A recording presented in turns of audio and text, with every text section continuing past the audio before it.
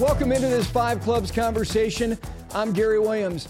You know, one of my favorite books is a book by David Epstein. It is titled Range, and it's how generalists can thrive in a specialized world. And the guy who's going to join me in just a couple of moments here is case proof positive that is true. Because John Wood, who is going to join me here in a second, was really good at what he did. And he did it for 24 years. And as he was approaching his 50th birthday, he's thinking, you know what, I think I might want to do something else. One of the hardest things for anybody to do, and you can think, no, it's actually really easy to quit. No, actually it isn't, particularly if you don't know where the next thing is going to be and whether you're going to be equally as good at that as you were with the former vocation. He's proven that he absolutely is, because he's become an elite broadcaster in a really short amount of time. But how about those years caddying for the likes of Mark Calcavecchia, Kevin Sutherland, Chris Riley, Hunter Mahan, and then finally Matt Kuchar, and then deciding, you know what, scrap it all. I'm going to do something totally different. Our conversation with John Wood of Golf Channel on NBC coming up.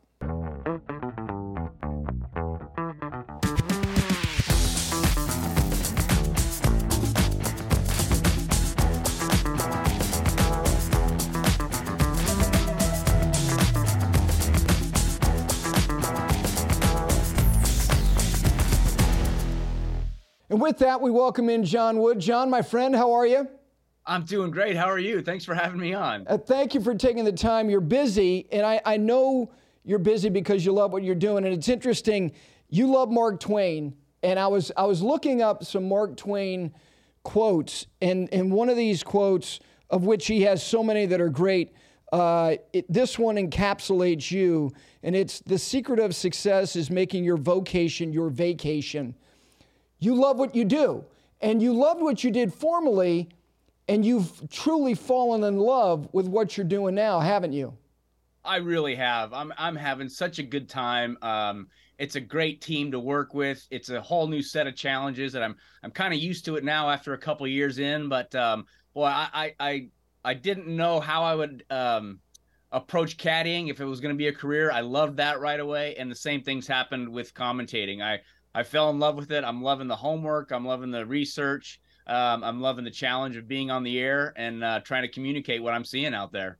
You you have a curious mind, and I have such appreciation for people who do. So you have a lot of things that you love. You love music.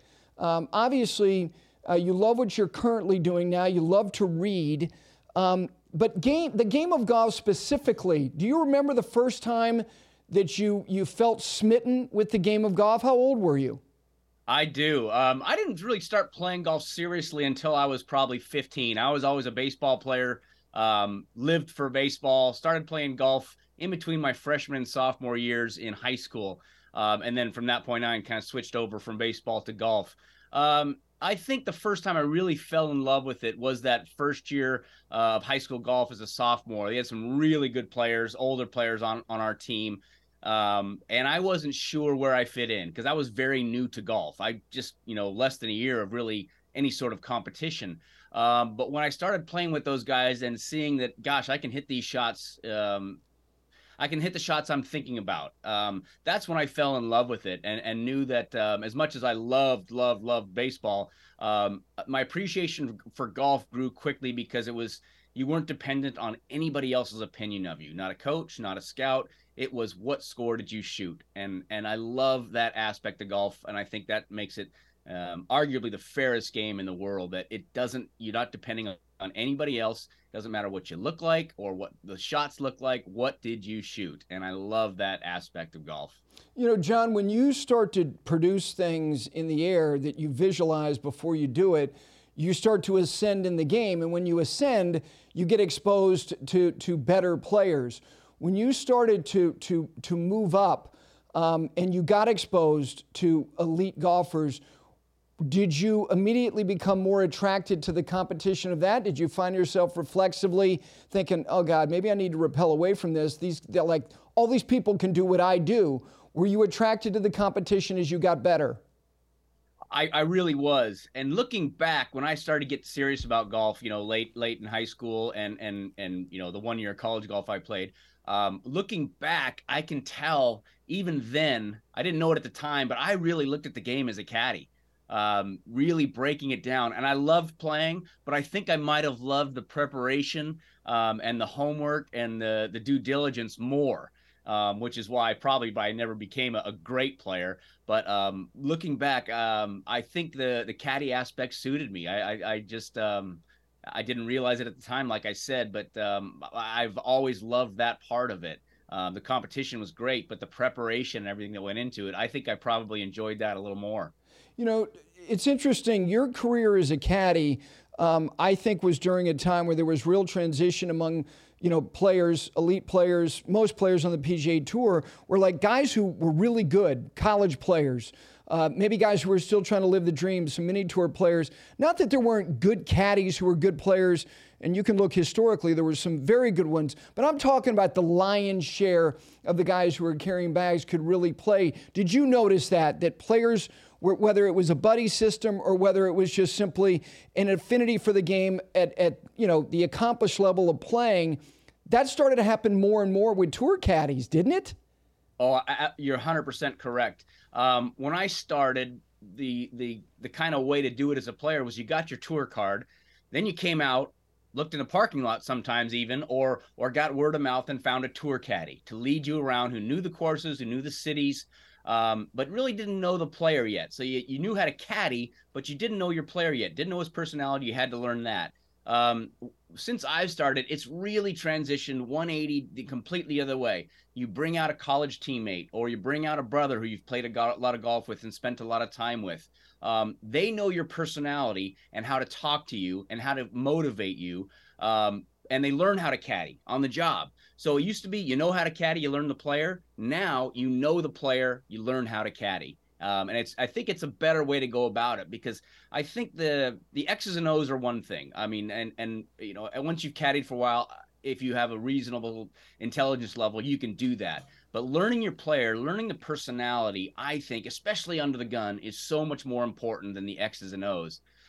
Because I always say it's almost more important to be able to motivate your player or get in his face or console him, than it is to give him the right yardage, which you can do easily. I want to spend, a fair amount of time talking about what you're doing now, but I am curious just because when I look at the guys that you did caddy for over the course of that time of your career doing it, their styles were different, but they had a commonality in this respect. Like it might have been a little bit more cerebral one to the other. There was a thoughtfulness to all these guys. And whether it's Kevin Sutherland, Mark Calcavecchia, Hunter Mahan, Kuchar, Chris Riley, and then for a little bit, Cameron Champ.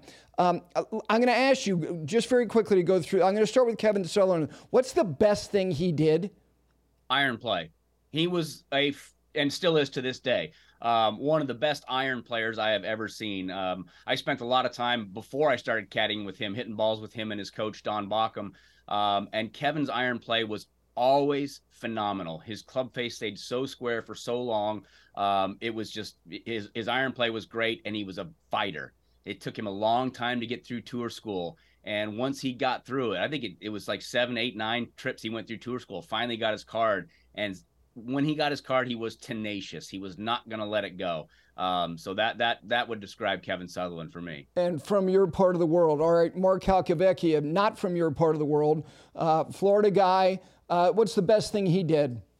Oh, he would get into his zone sometimes. And as a caddy, you'd like to be involved, but you knew when Calc was in the zone, you'd say, 143 and run out of the way because you didn't want to see anything. He had it. When he had it, he had it. And you didn't need to say anything to him. He knew what clubs he wanted to hit. But it was always interesting with Calc. If you were working for him, you'd go 63 holes, not say a word other than a number because he was so on. And then those last 9 holes, he was asking you every single shot, what do I need to do? But when Calc was in the zone, it was freakish. All right, Chris Riley, for those people maybe a little bit younger, he was an it kid and was absolutely a very good player, good enough on a U.S. Ryder Cup team in 2004. What was his best quality? Putting.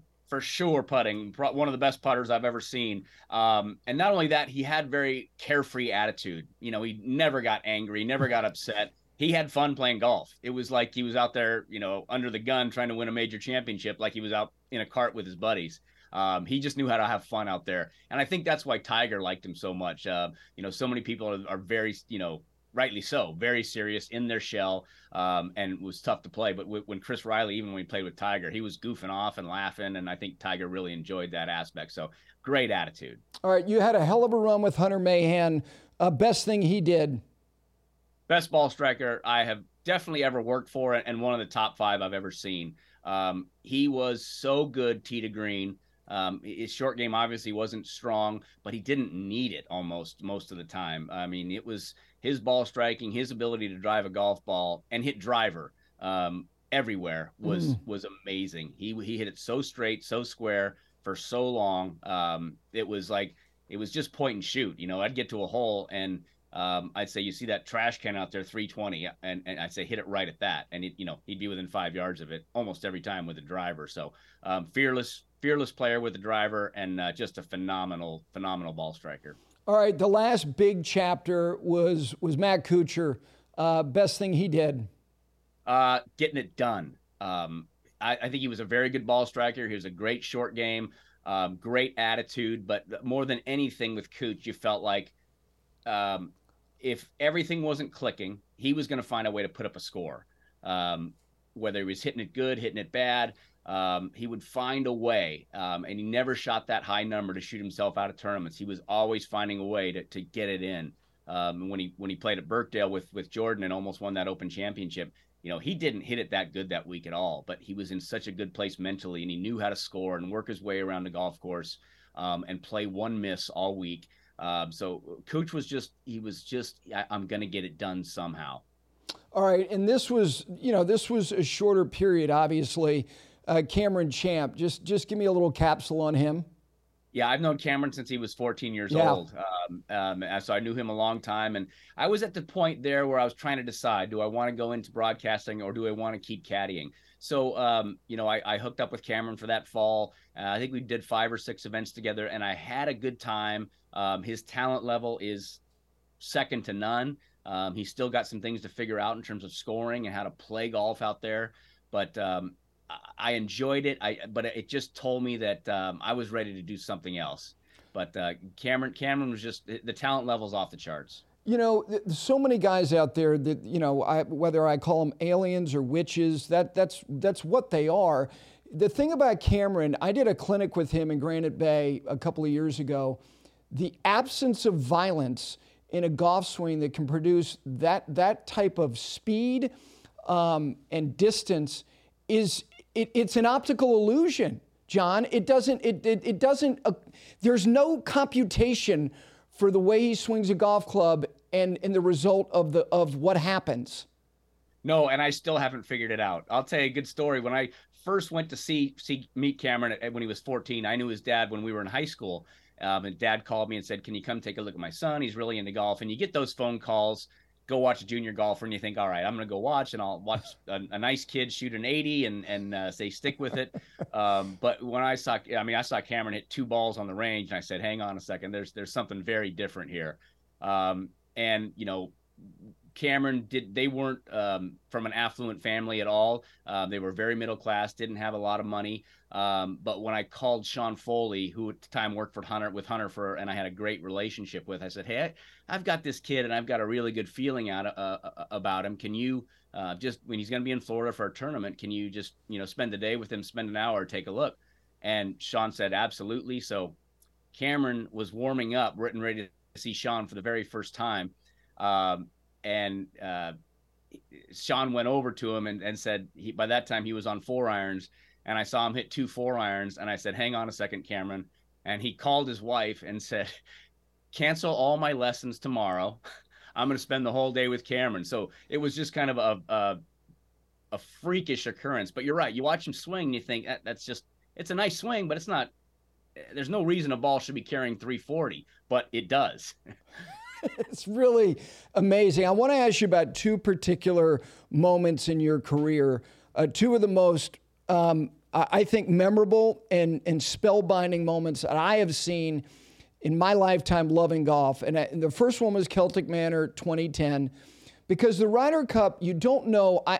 What I think of that week, it's a hurricane, and everybody who's in it is in the eye, but then you touch the wall, and you and Hunter and Ken Comboy and Graham McDowell, you are smack dab up against the wall. You never know where everything is going to culminate, and you're threading the needle to where this is the moment.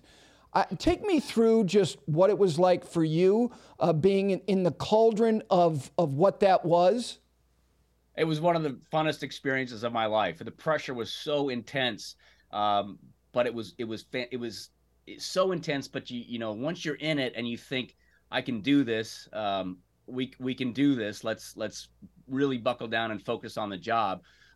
It was one of the coolest experiences of my life, and I would change the outcome if I could, obviously, but I wouldn't change that experience of being in the final group at a Ryder Cup on the road with everything. The whole match is yours. You know, the 3 days of golf, 2 years of preparation, everything comes down to you and your player.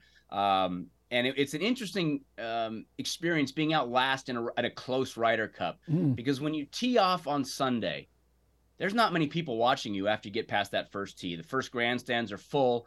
But then when you start getting into the whole front nine, everybody else is up with the first groups with Tiger and Phil, and watching those matches come down to the end. So, you know, you kind of play a good portion of the day all by yourself, not big crowds out there. And then as the other matches start to close out, the players and the caddies and the assistants and the fans all start to filter back. And you get on that back nine, it seems like every hole there's another 5,000 people there. And it's an incredible experience. I wouldn't trade it for the world. But when we got right down to it, the last 3 holes, and literally there's nobody else playing golf. There's no other groups to watch. Every single player, wife, assistant, captain, assistant captain is inside the ropes watching you. It's an incredible pressure, because you know, week in, week out, it's you and your player. I mean, obviously his coach is outside the ropes, his wife's outside the ropes rooting you on, but this was something completely different. This was, I don't want to let these guys down. I don't want to let my teammates down. And I think Hunter felt like that, you know, because he hit a poor chip and he knows that. But, you know, you can't, looking back, you can't think that those 3 days were all on his shoulders right there. There was a lot of other things that could have happened where we could have won. And it was unfortunate how it ended, but I think Hunter is in the same boat as I am, wouldn't trade the experience for anything. You were on the wrong side of it at Birkdale in 17. You alluded to it a couple of minutes ago. I think that 30 minutes is a 90-minute documentary, and hopefully it gets done.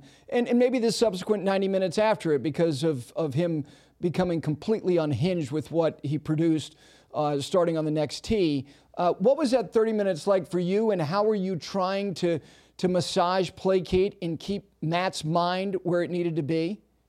You know, any other player, I think it might have been much more difficult. With Kuch, it wasn't. He is so loose out there. He likes to talk about things other than golf. He likes to just, you know, tell jokes and talk about his kids. And so when we got, you know, Kuch had a pretty good drive there, and we knew how far Jordan was, and he was away. But we could also tell this is going to be a while. Let's go ahead and hit our shot, even though we're going to be closer, and then just see what happens. And Kuch had a gorgeous 8-iron in there right behind the hole. And then we just started waiting. We didn't know what was happening initially. We could see on a big board where he was, but we were so far away, we really couldn't tell what was going on. Had he found the ball? Is it on the range, or is he taking a drop back there? So we were watching on a big screen that they had on that hole, like everybody else, and just kind of watching it happen. We saw when he found out he was taking the unplayable and going back and getting to drop on the range. You know, it was kind of surprising that the range wasn't out of bounds, that he was able to go there, because the rest of it was a 45-degree slope hill with, you know, knee-high grass everywhere. There was just nowhere to go. So, you know, we knew he got to the range, which was a pretty good break, but still, you know, we're thinking most likely this is 6. If he plays the hole brilliantly, he's going to make a 5. So he did the Jordan Spieth thing and got it back on the fairway, pitched to about 8 feet, and made the made the par putt. So what was interesting about it was we had taken the lead for the first time all day right there, and it felt like he gained momentum. Mm-hmm. It was the strangest thing because you really felt like we're going to walk out there with at least a 2-shot lead. Kuch had a great birdie putt that I thought was going in the whole way. And you're almost thinking this could be a 3-shot swing here in a heartbeat. And it was only one. And then not many golfers can regroup after that like Jordan did. Almost making a hole in one on the next hole, then going eagle, birdie. It was a fast break. And I don't feel like Cooch really lost that event, which is a good feeling. Had we given it to him, made a bunch of bogeys coming in, that's one thing. But, all credit to Jordan. He went out and took it. And, you can't play defense in golf as much as I would have liked to right there. But, he went out and did it himself. So, and the fact that I'm such good friends with his caddy, Michael, and Jordan, made it a little easier. But it was a tough pill to swallow because Cooch just really felt like he did everything he needed to do to win a major that week, and it just didn't work out in the end. Your caddy career was obviously in a very good place, and in 2015, you made the decision, and so did Jim Mackay, to take up an offer from Golf Channel to contribute at the RSM. And I'm in the middle of doing the work that I was doing for Golf Channel at the time, and I was very curious to hear both of you. And I thought it was, and this is not hindsight, I thought it was brilliant. It was a perspective that viewers had not had before, and we're talking about two of the most prominent caddies in the industry who have been in countless huge monumental situations. And how can you convey what's on your mind when you look at what they're doing and do it in a really condensed period of time? And this was going to be a new endeavor for you. What do you remember most about that first foray into television? I remember being surprised how much I truly enjoyed it. Tommy Roy had come to us with the idea maybe a year and a half, 2 years before, because we'd got to know Tommy very well over the years. We played with him in a pro-am once, but every time NBC was covering something, we'd see Tommy out there looking around. We'd talk to him.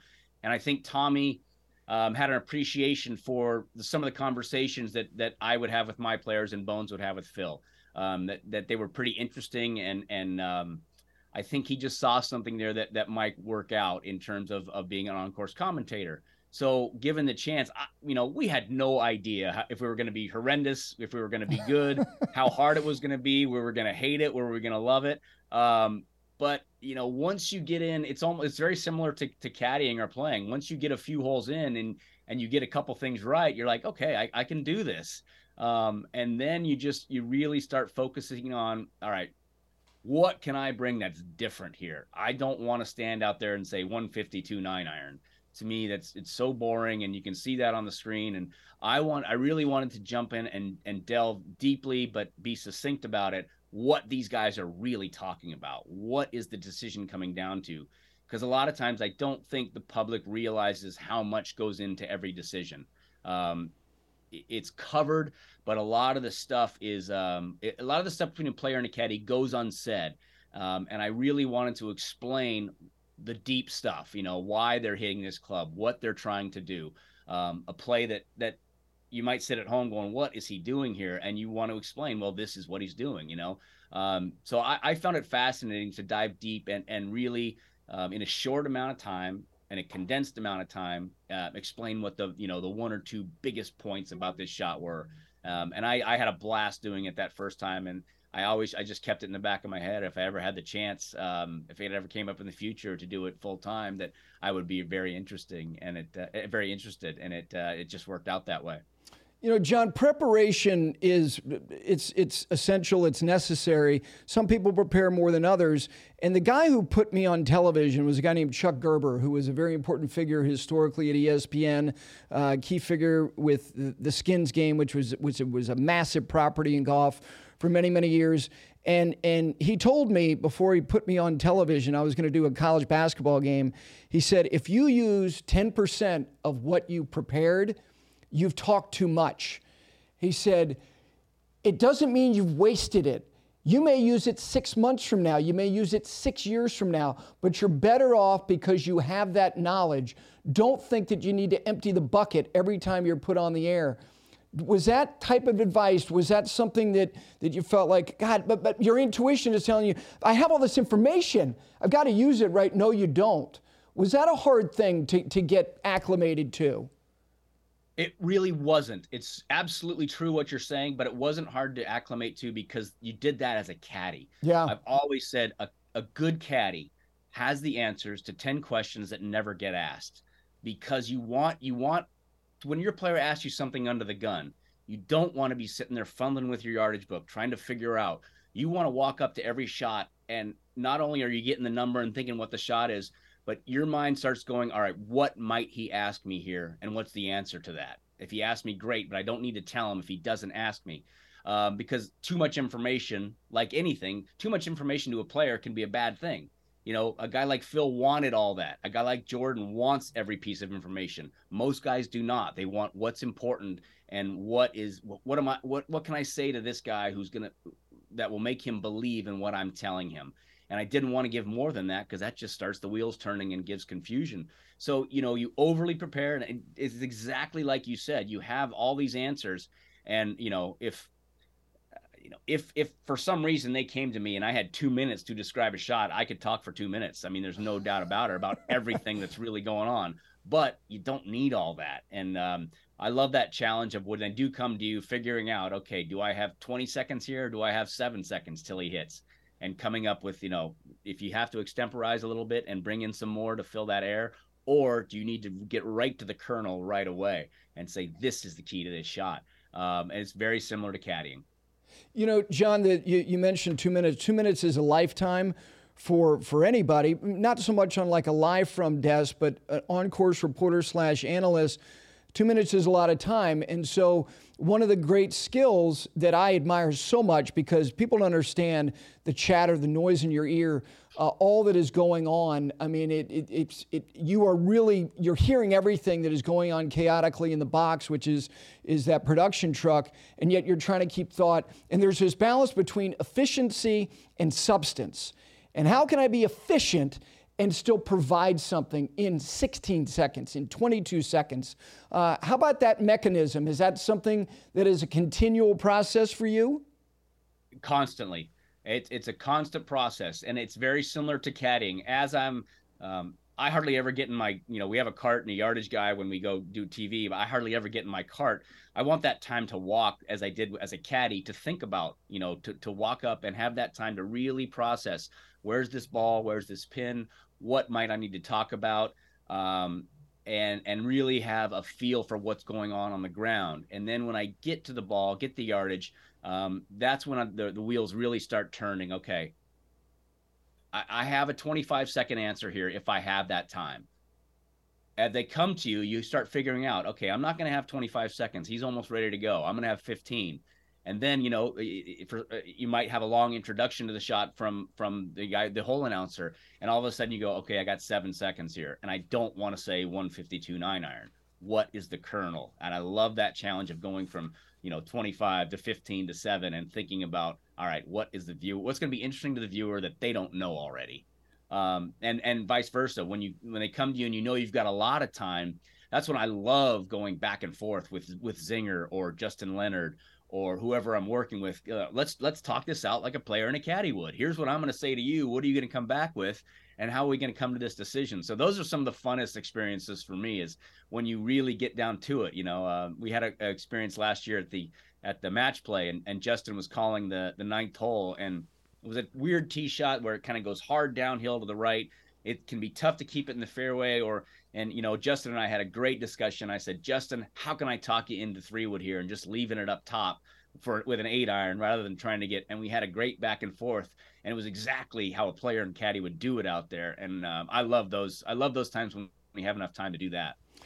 John, Tommy Roy, you know this. For people who don't, I mean, he's a legendary figure in sports broadcast television, not just golf, football. I mean, you talk about things that come to life, the Olympic swimming and the production of doing that for all the years. He's got a closet full of Emmys, but he also has a reputation. People are like, this is not, it's not easy. It's not easy. There's a mythology to Tommy in terms of, what you might hear.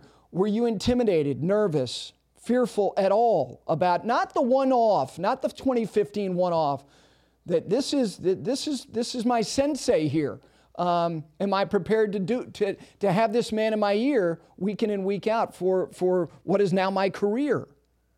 I wouldn't say I was nervous. We mentioned I grew up a baseball player, Yeah. and Tommy always felt to me like he's that great baseball coach you don't want to let down. And Tommy, he'll let you know, good or bad, and you want that feedback. You don't want somebody just ignoring you, going and you not getting any feedback on, am I doing this right? Should I do something else?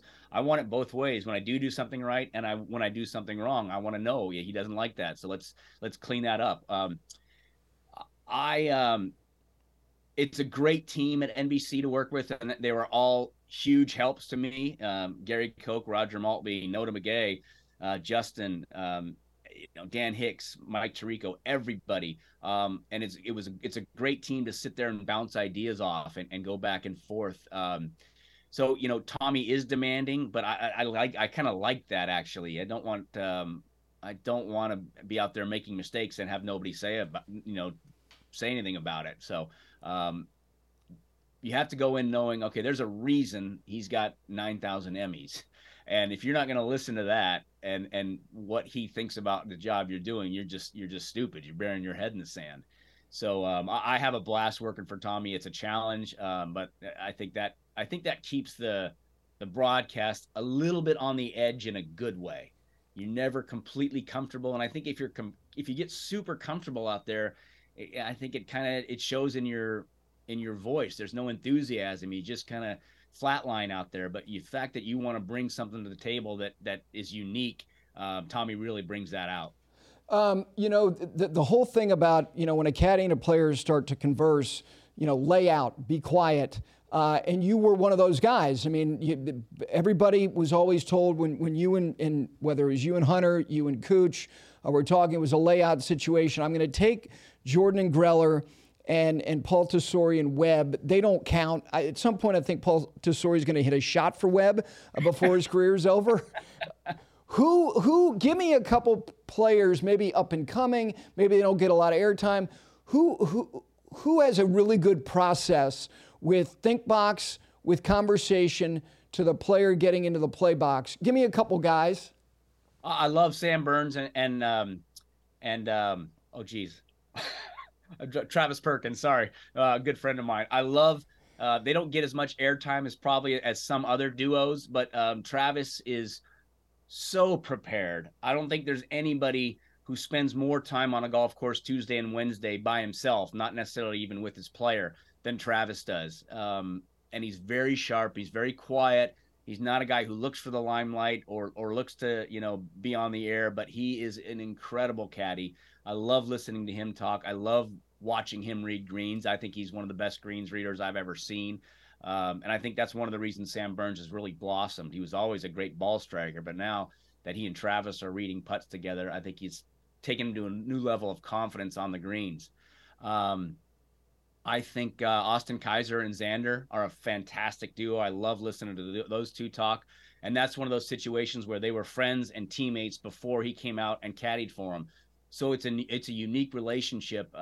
It really feels like a true partnership out there that one opinion isn't more important to the other than the other. Let's just get to the right answer, and who cares how.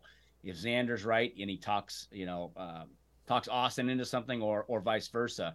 I love watching those two go about it because they really are a true partnership out there. And obviously, the two you mentioned, Greller and Jordan, are fantastic to listen to. Always fascinating. I when I'm with those guys, if they're coming to me, I usually just put the microphone in my pocket and I'll say, "See you on the next hole," because these guys will handle it. And Paul Tesori, another true great friend of mine, and he and Webb are just it's fantastic listening to those conversations. Yeah, and it's not just on the golf course. I mean, you watch them through a range session. I mean, it is a dialogue that is got a lot of energy to it. And there's no question in terms of the importance that Paul has had, particularly through the transition in 2016 and taking away the anchored stroke. and having the temerity on his part to say you need to go to it now. I mean, he put his career potentially on the line, and obviously the results weren't there right away. You're right; they're great together. I want to ask you about a couple things in the game because you're willing to express your opinion on things. With the designated series or elevated event, so to speak. Look, getting all the best players on the PGA Tour together more often is a great thing, but it's a different dynamic to when Tiger played or didn't play. It was like, well, those events without him feel a certain way. Do you think that there's going to be a different texture over the course of the year? Look, Amex had a great field. Farmers has got a really good field this week, but there are going to be a lot that don't. That there is a two-tour system de facto to some degree for the foreseeable future. Is that unfair? I don't know that I would put it that way. I think, when they started the world events, obviously it was a smaller field, more elite field, but there was a way in, and that's the great. We talked about earlier. There is a way into these events, and it's very simple: play better. That can be harsh. I know that can be harsh, but none of these guys who are in these or not elevated but designated events, or in the past in the world events, none of them are born into it. That's what people need to realize. You're not born into these events. You are in them because you've played great golf. And there's no mystery from the outside to me for a player saying, well, this is ridiculous. I'm playing a lower tour than everybody else. How am I supposed to get up there? It's a meritocracy. You play great golf. You are there. No, there's no scout that can keep you out of it. There's no coach that can keep you out of it. So I think the fact that they're getting all these guys together so many times a year is really good for the PGA Tour and for golf.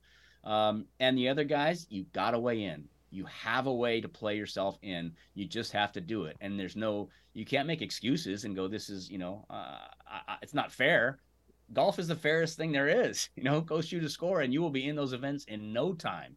So it's harsh, but it should be. I think this game, I think it's about time that the tour has catered more to the elite players rather than the middle of the pack guys and for playing opportunities. And there's plenty of playing opportunities. There are. You got to play good in those opportunities to get into those bigger events. So I like it. And the fact that they have to add 3 events outside of the schedule, they aren't all going to add the same 3 events. Right. I mean, all those guys are going to add different events. So you're still going to have there's always been better fields and lesser fields. That's always happened. And I don't think that's going to significantly change because of this system. I think you'll have more obviously you have more events where all the good guys are playing, but I don't think those other events are going to suffer, in huge ways. You have been willing to share your thoughts on LIV on your social media channels. Just give me, what are the top 3 misgivings you have about that product?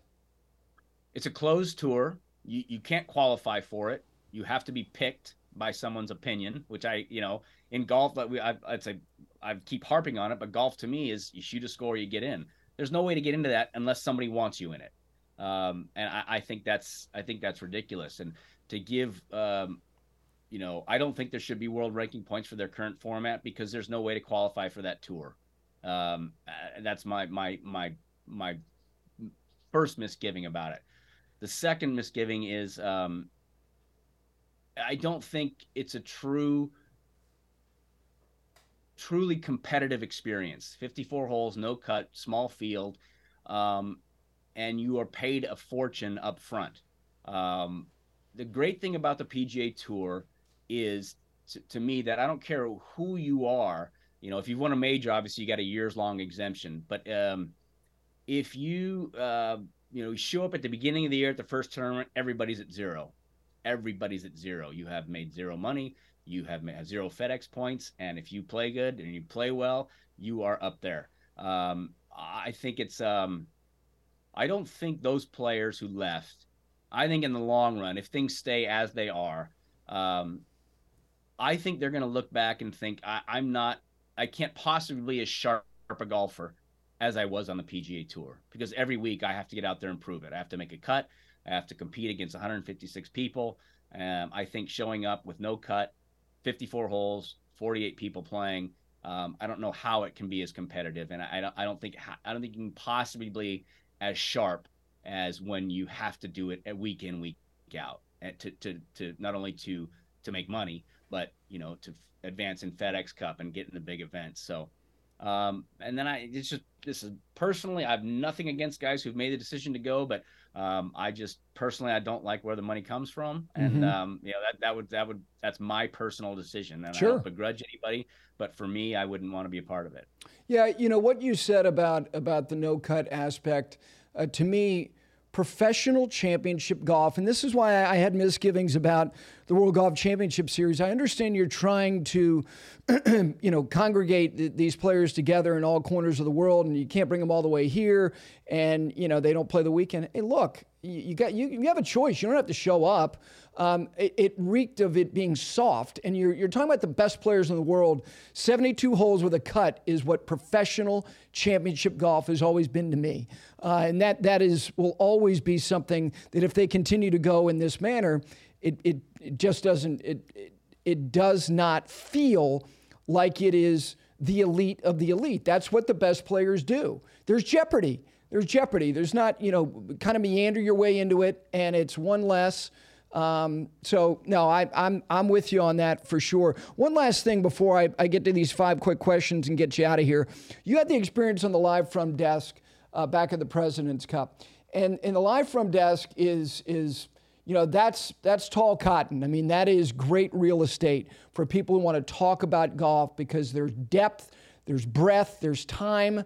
What did you love most about it? Exactly that. Exactly that you could go deep on some subjects, and whether it was a philosophical thought about the game, about a team event, about the team room, or about specific shots or specific holes, but you can go very deep.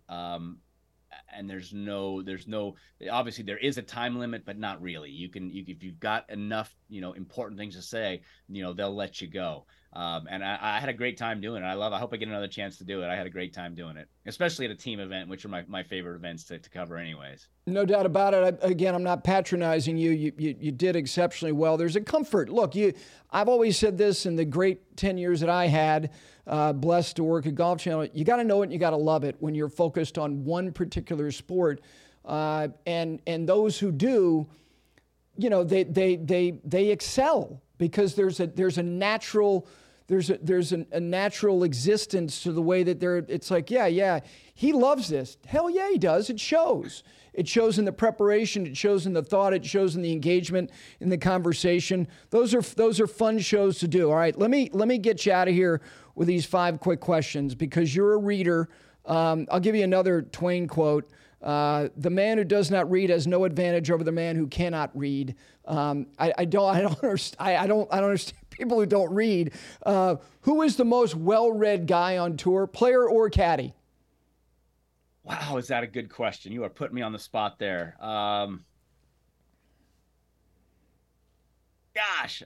Lucas Glover. Lucas Glover. We all, wherever I see Lucas, the first word out of his mouth, what are you reading? And then I shoot back at him. What are you reading? Lucas always has, multiple books going at one time. So I would say Lucas. By the way, what is the last book you read? I read a book on songwriting by Jeff Tweedy called How to Write One Song, the lead singer from Wilco. So that was the last one I read. Very good. All right. A TV show you are currently binging or consuming. Is there one? I am one of the biggest, I don't know if you remember the show, but I constantly go back to Twin Peaks. Wow. The show Twin Peaks is my favorite all-time show. I probably watched it and all the way through, including this last season, 20 times because it just never gets old. There's always something new to it. So there are newer shows that I binge, but the Twin Peaks is the one I constantly go back to. All right, very good. All right, who is the colleague you currently work with the best off-air commentary? Wow. Boy, is that a good question. I would say Azinger, because Azinger comes off on TV as so enthusiastic and always, and he's the same way in the truck as we're preparing. He's running around, he's talking to different people, and what do you think about this hole? What about these two? So I'd say if I were to put a camera on somebody, I would put it on Zinger. All right. You can caddy for any player in golf history. Who would it be? Ooh, man. It's easy to say Tiger because that would be the most fun. But just for me, from a personal fascination standpoint, I would have loved to have watched Ben Hogan play golf and to be there watching him. That to me would have been the most interesting historical bag to ever be on. One thing that would not happen is anybody saying lay out, because I don't think there would be much of a conversation between you and him. No, it wouldn't. And if you have something to say, you better not be wrong. I just think it'd be fascinating to watch him work. All right, last one. The other sport you'd like to broadcast in some role at some point in your career? Baseball. Baseball. Yeah. No brainer. Yeah, I love baseball. I'm very romantic about baseball. I've always loved it. I've read tons of books on it, watched a lot of documentaries. Actually did a podcast a couple weeks ago with Joe Madden and Tom Verducci. And, we talked a lot about comparing, preparation in golf and preparation in baseball. And Joe said, if I ever get a managerial job, you're going to be on my staff. And I told him, I'm holding you to that. I'm showing up in spring training, so you better remember you said that. So baseball would be, I would love to do a baseball game at some point. You need to, but I was thinking you need to appeal to Molly to do some type of Winter Olympic sport. You'd love to do that. Love to do snowboarding. Yeah. If that's the one sport I'll watch anytime it's on. Do X Games, Olympics, anything. I love watching the snowboarding. Well, listen, John, I will tell you, I can't tell you how much I appreciate how much you appreciate what you get to do. I look forward to seeing you sooner than later. Thank you for taking the time to do this. My pleasure, Gary. And anytime, I had a great time, and I love listening to you. So anytime I can be any help to you, let me know. Thanks so much. You're welcome. Really appreciate John Wood taking the time. I have enormous admiration for the work that he does, the preparation, and it shows. I mean, it shows most importantly with his enthusiasm for this phase of his life and his career covering the game of golf. It's also nice to see that, like Colt Knost, who's been on the show, and Smiley Kaufman, who's been on the show, and John Wood, are lending their voices to a new generation of viewers and also a new generation of elite players around the world of golf where they have a real connection to a lot of these guys. Well, thank you most importantly for taking the time to watch or listen to this Five Clubs conversation next week with me, Butch Harmon. His thoughts on Tiger, Phil, this young generation of the best players in the world, and also Live Golf. That's next week on Five Clubs.